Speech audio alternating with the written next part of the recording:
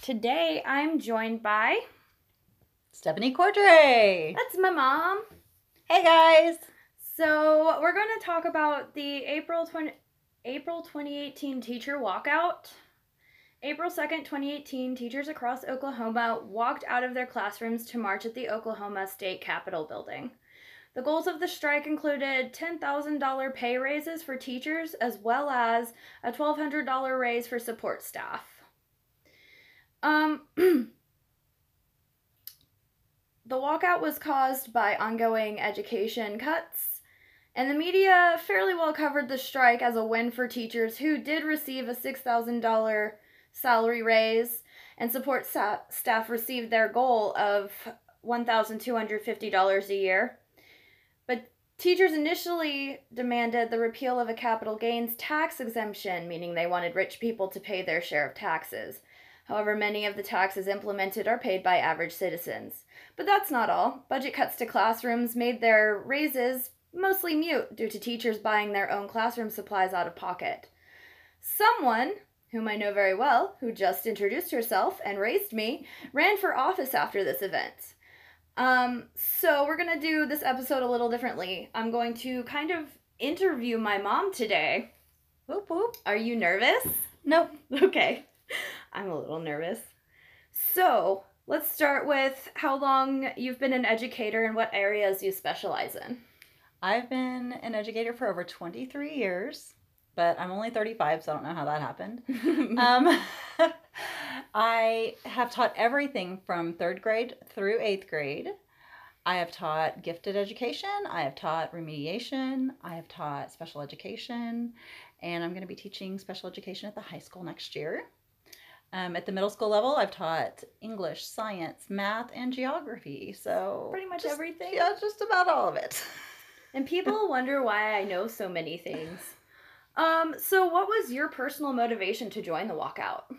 It was actually myself and most of my colleagues. We were striking for classroom funding more than anything, like even more so than a raise for ourselves. We needed our classrooms funded. And that actually is something that did not happen. So when they tout this as a win for educators, most educators disagree with that. Yeah, my next question was, were you pleased with the results? So I read your mind. Yeah, something like that. So can you do a quick contrast between Oklahoma education and the state you currently live in? Okay, I sure can. In Oklahoma, our classrooms are not funded well. Our curriculum was very old. We had to buy a lot for ourselves. We had to buy manipulatives anytime we wanted to do a project, anything like that. And that wasn't just in one district. That was in every district I've ever taught in. And so, I mean, I taught in 2 affluent districts and then 2 a little more socioeconomic, a little bit lower socioeconomically. But even in the affluent classes or schools, I had to pay for my own stuff. For science projects, for art projects, for math manipulatives, any extra curriculum, anything that we wanted to add, we paid for. The school district I'm in now is in a different state. I moved 2 years ago.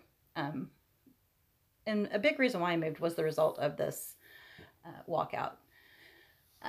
First of all, I immediately got about $12,000 raise. That's significant. It is significant. And they only took 10 years of my education experience. So they took 10 years of my experience, and I still got $10,000 or $12,000 more per year. That is, again, significant for sure. Yeah, there was a tweet that went viral a few years ago of an Oklahoma textbook that a girl got in the 2nd grade that Blake Shelton had when he was in 2nd grade. If that tells you anything about our funding for curriculum. Yeah, it used to be a 7-year rotation, and then it became more of a 10-year rotation, and then it became more of, whenever we can afford it, rotation. Right. So, curriculum, any extras, any manipulatives, anything like that. But my new school district, which is actually in a lower socioeconomic area in my state, they provide just about everything we ever want.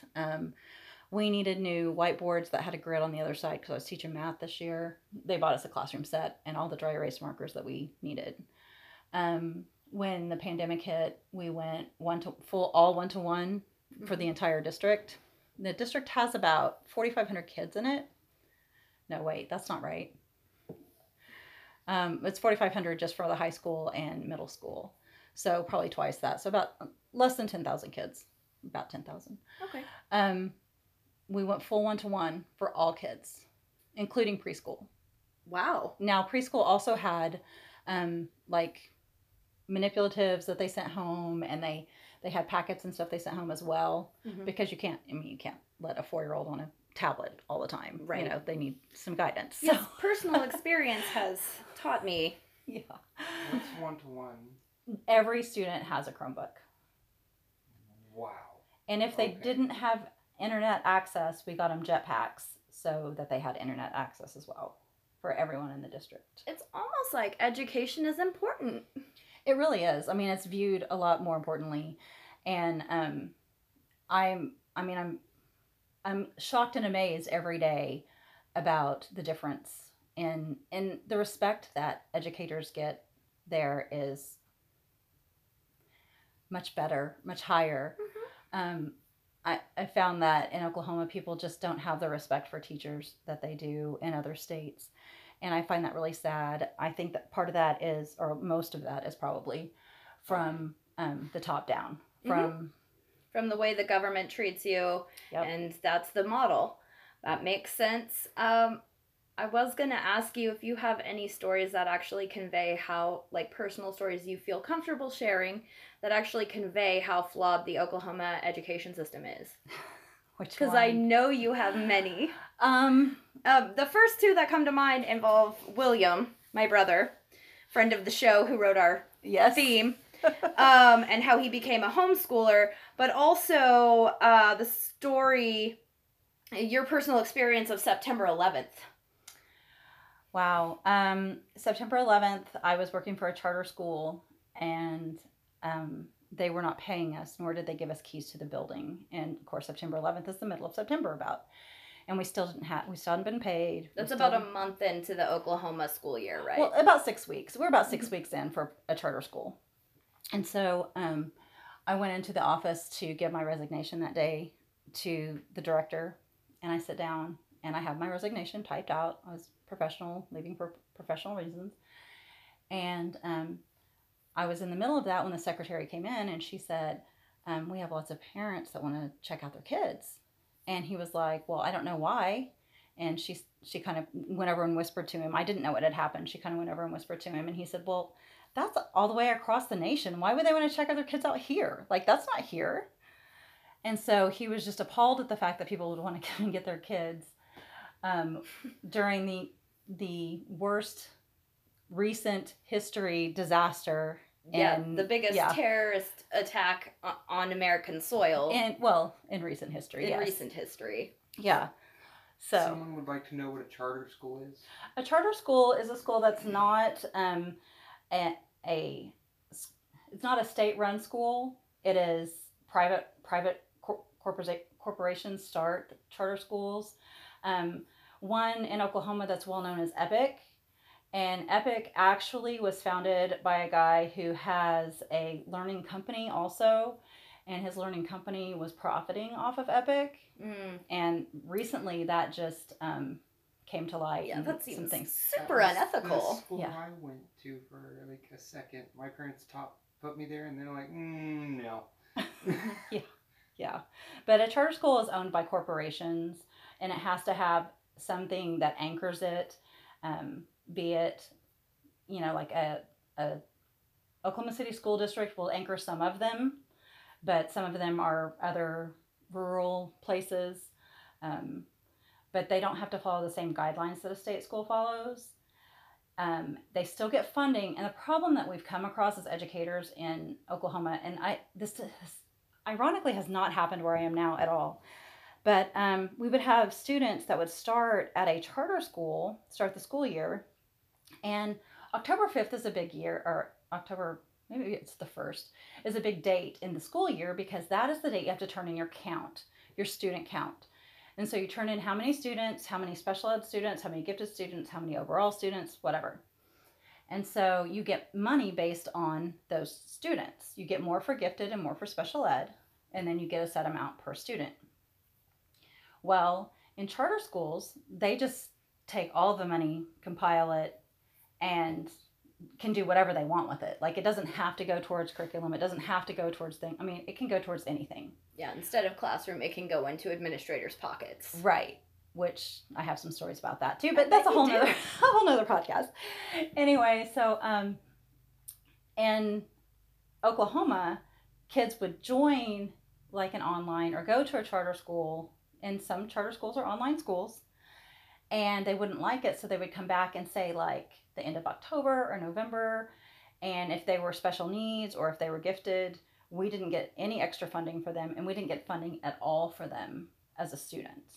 Because they had registered for the charter school. So a lot of charter schools try to get kids in initially, and then don't really care if they finish out the school year. If they don't finish, it doesn't matter because they already got the funding for them. And that's especially true for like newer charters that are just trying to start up. Mm-hmm. And then of course, it's all about the funding. Right. It's all about we've got to get started, something to start up with. Seems like a good time for an ad break. So here are some ads. If I can unlock the mic. Hey there, Chase Vegas here. And I'm Cassidy Queerface. And we are 1, 2, 3, the Uncanny Dispatch. We're a dark comedy podcast that brings you stories of murder, mysteries, the mystical, and the macabre. We've done all sorts of stories so far. A werewolf exorcism, UFOs that burn people, an English prophetess. Oh yeah, and all the murder. You can find us on Spotify, Apple, Google, or wherever you listen to your podcast. Name the app, we're on it. Search for Uncanny Dispatch. Oh, and all you social media users, we are on Twitter, Instagram, and Facebook. Once again, the Uncanny Dispatch. You want to hear something horrible? You know I do. She still said hi. And we're back from our ad break. So yeah, that's a lot that you've had to deal with. So I'm going to ask why, after so much abuse from the government, coworkers, parents, students, bosses, etc., you chose to stay in the teaching profession, because personally I would find it really difficult to handle all of that for the potatoes and dirt they paid you here.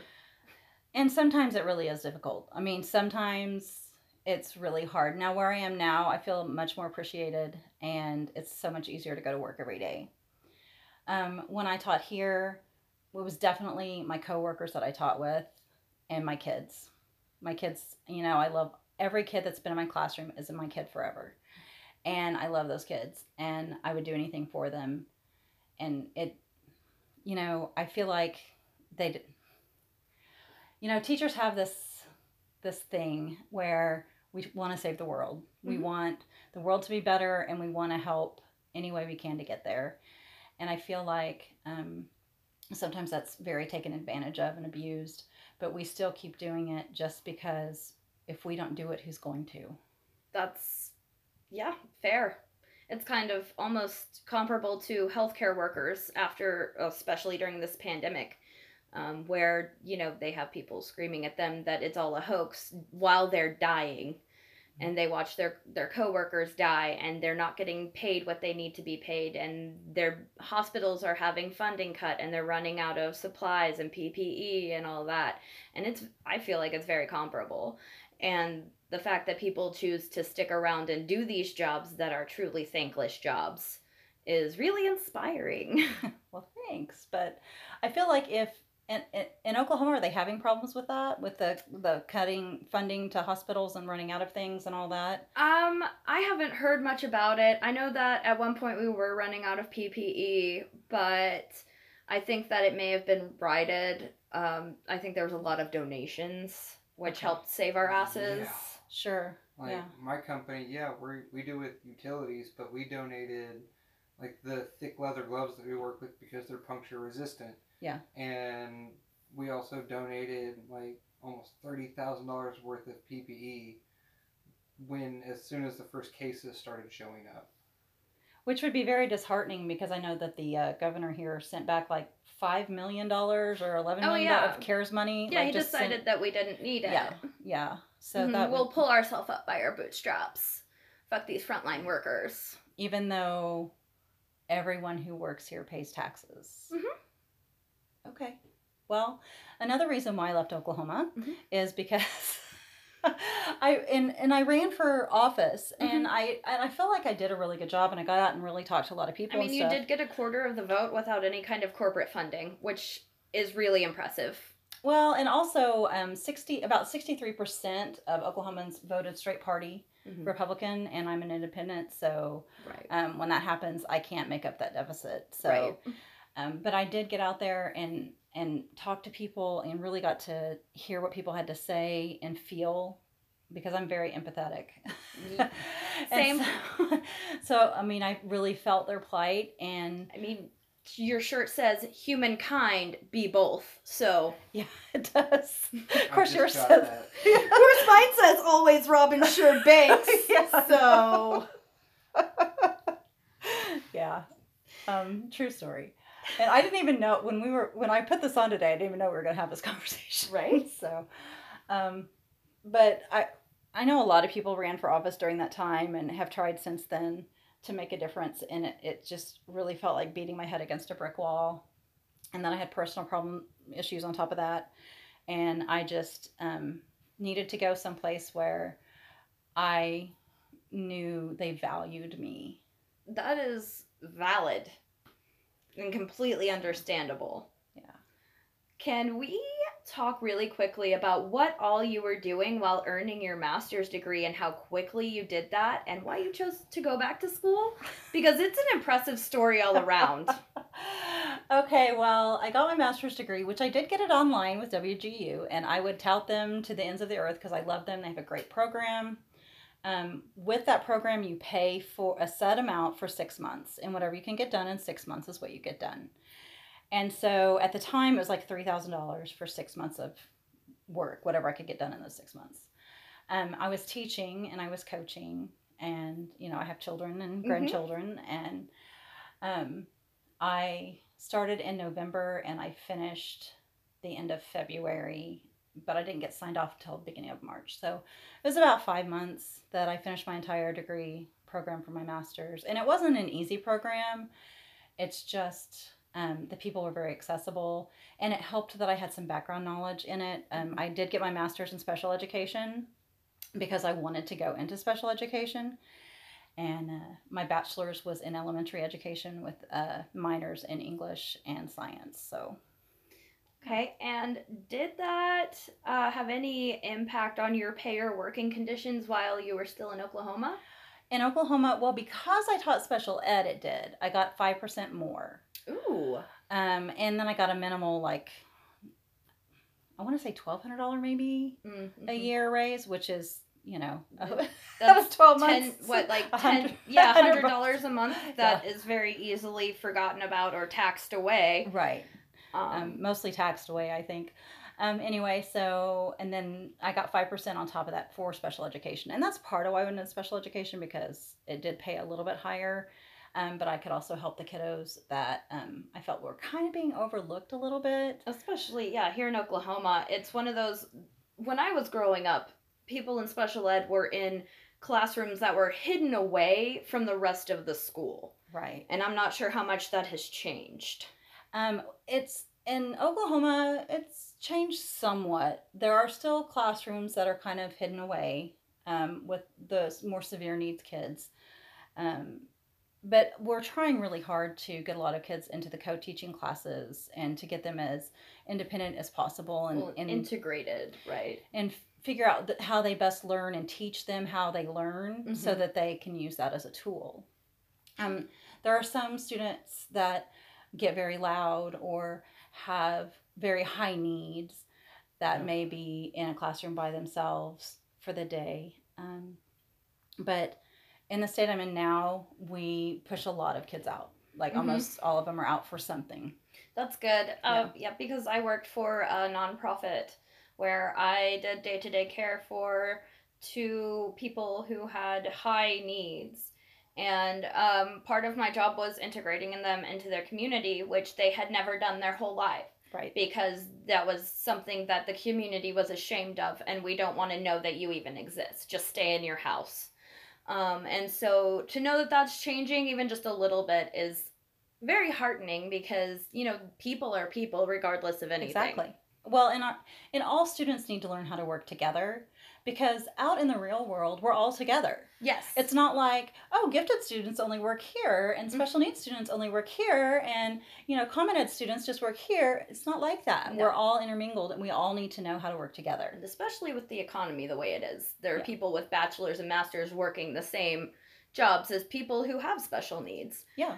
And make probably similar wages depending on living situations. Well, and I feel like a lot of students can learn a lot of things from students with special needs because they can teach them like unconditional love. Yes. And they have such high character without even realizing it. They're just good-hearted. Yes. So. Yes. That is very, very true.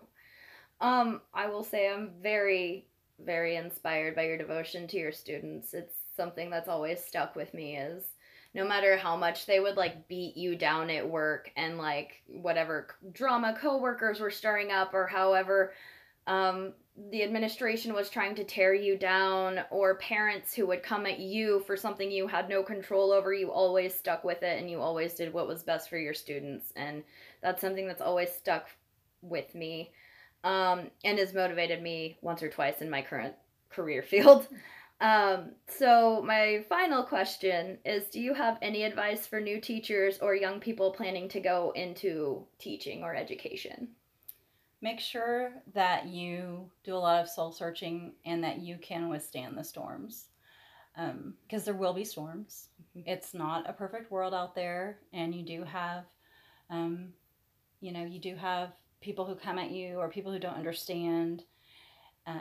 I found that educating parents is a very high priority when we talk about their student. We have to educate parents, and I just feel like that's really important. Stick with it if you can. If you can't, it's okay. Don't beat yourself up and feel like you failed or anything because it's really tough. It's really tough. It's really hard. It is mostly emotional labor. We've had that discussion before. It is very emotional. It's very physical. Mm-hmm. People don't understand when you stand on concrete all day, what that does to your legs and your back.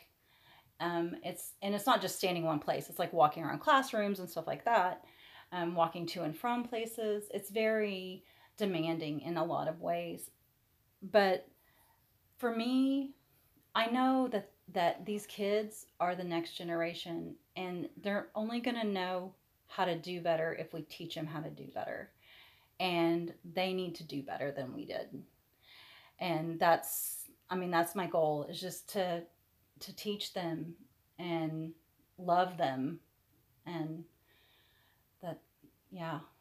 that's the big thing. Yeah, Love them and be there. I know in some cases you are not only a teacher, but also sort of like a pseudo parent, depending on situations at home. And, there's students that I know you've bought shoes for, and I know you've bought clothes for, and I know you've made sure had food while they were at school and even on weekends and stuff like that. And it's very inspiring to see that.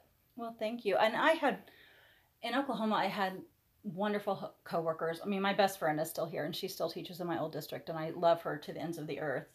I had some great administrators, but even my administrators' hands have been tied. Mm-hmm. And so, it really does roll downhill. So it starts at the top and the only way to make a difference is with a vote. And we need some people to run that are willing to make changes in education and in mental health, because that's one of our biggest obstacles in education is the lack of mental health care. So, I know that's a whole nother podcast. Yes. We could get into later. Oh, I'm sure I'll be doing an episode over the way mental health is treated in Oklahoma, because up until I had my big my big incident where I was hospitalized, it was very much, don't talk about that. Don't let people know that you're not doing well. Fake it till you make it. Fake it till you make it, which is so toxic and terrible. Like, it's And so that ridiculous. In the military, like nobody's business.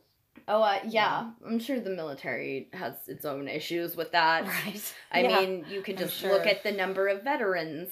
What I is know. it, 26 a day? 26. 22 a day. I thought it was more than that. I thought It was. 22 a day, Okay. on average, 22 a day veterans commit suicide. How is that okay in anybody's world? It, It's just not okay. It's not, and the fact that we've made that like a standing point is part of the problem. It shouldn't be, oh, it's 22 a day. You realize that's an entire battalion a month. It's yeah.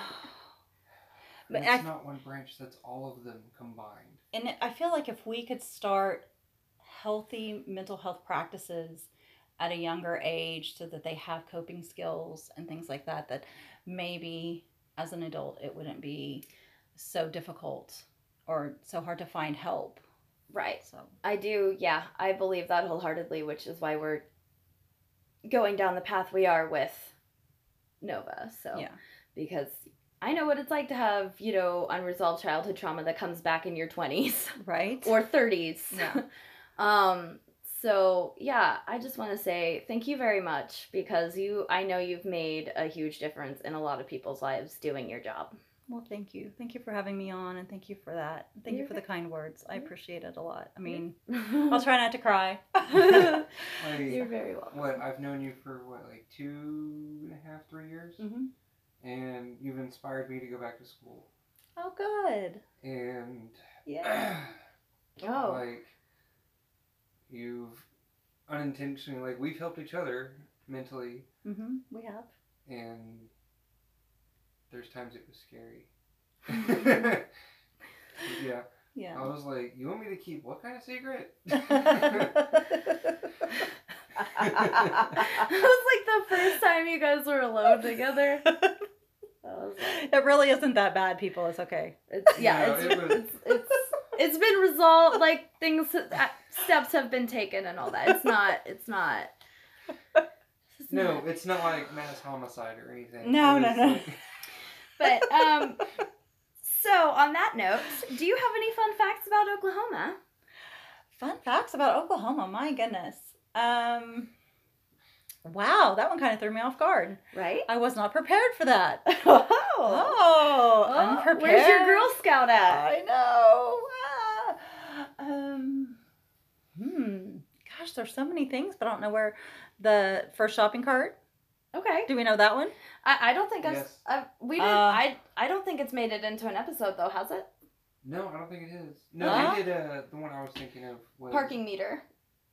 No, I was thinking first pay-per-view was in Oklahoma. Oh, yeah, we did do that one, and we did the Okay. first parking meter, which of course, but finish yours out. Oh, the first shopping cart was invented in Oklahoma. That's awesome. Woohoo! Yay! Oklahoma really is strange. Yeah, come visit for like 3 days, and you'll leave with a lot of stories. That's right. I have lots. We can do this again Oh sometime. yeah, for sure. All right, well, thank you again. All right. Thank you. Thank you for listening. Some pluggables. We've got Michael Barwick 3 on TikTok. We did live, and it was a lot of fun. you can find Oklahoma Strange on Facebook and Instagram.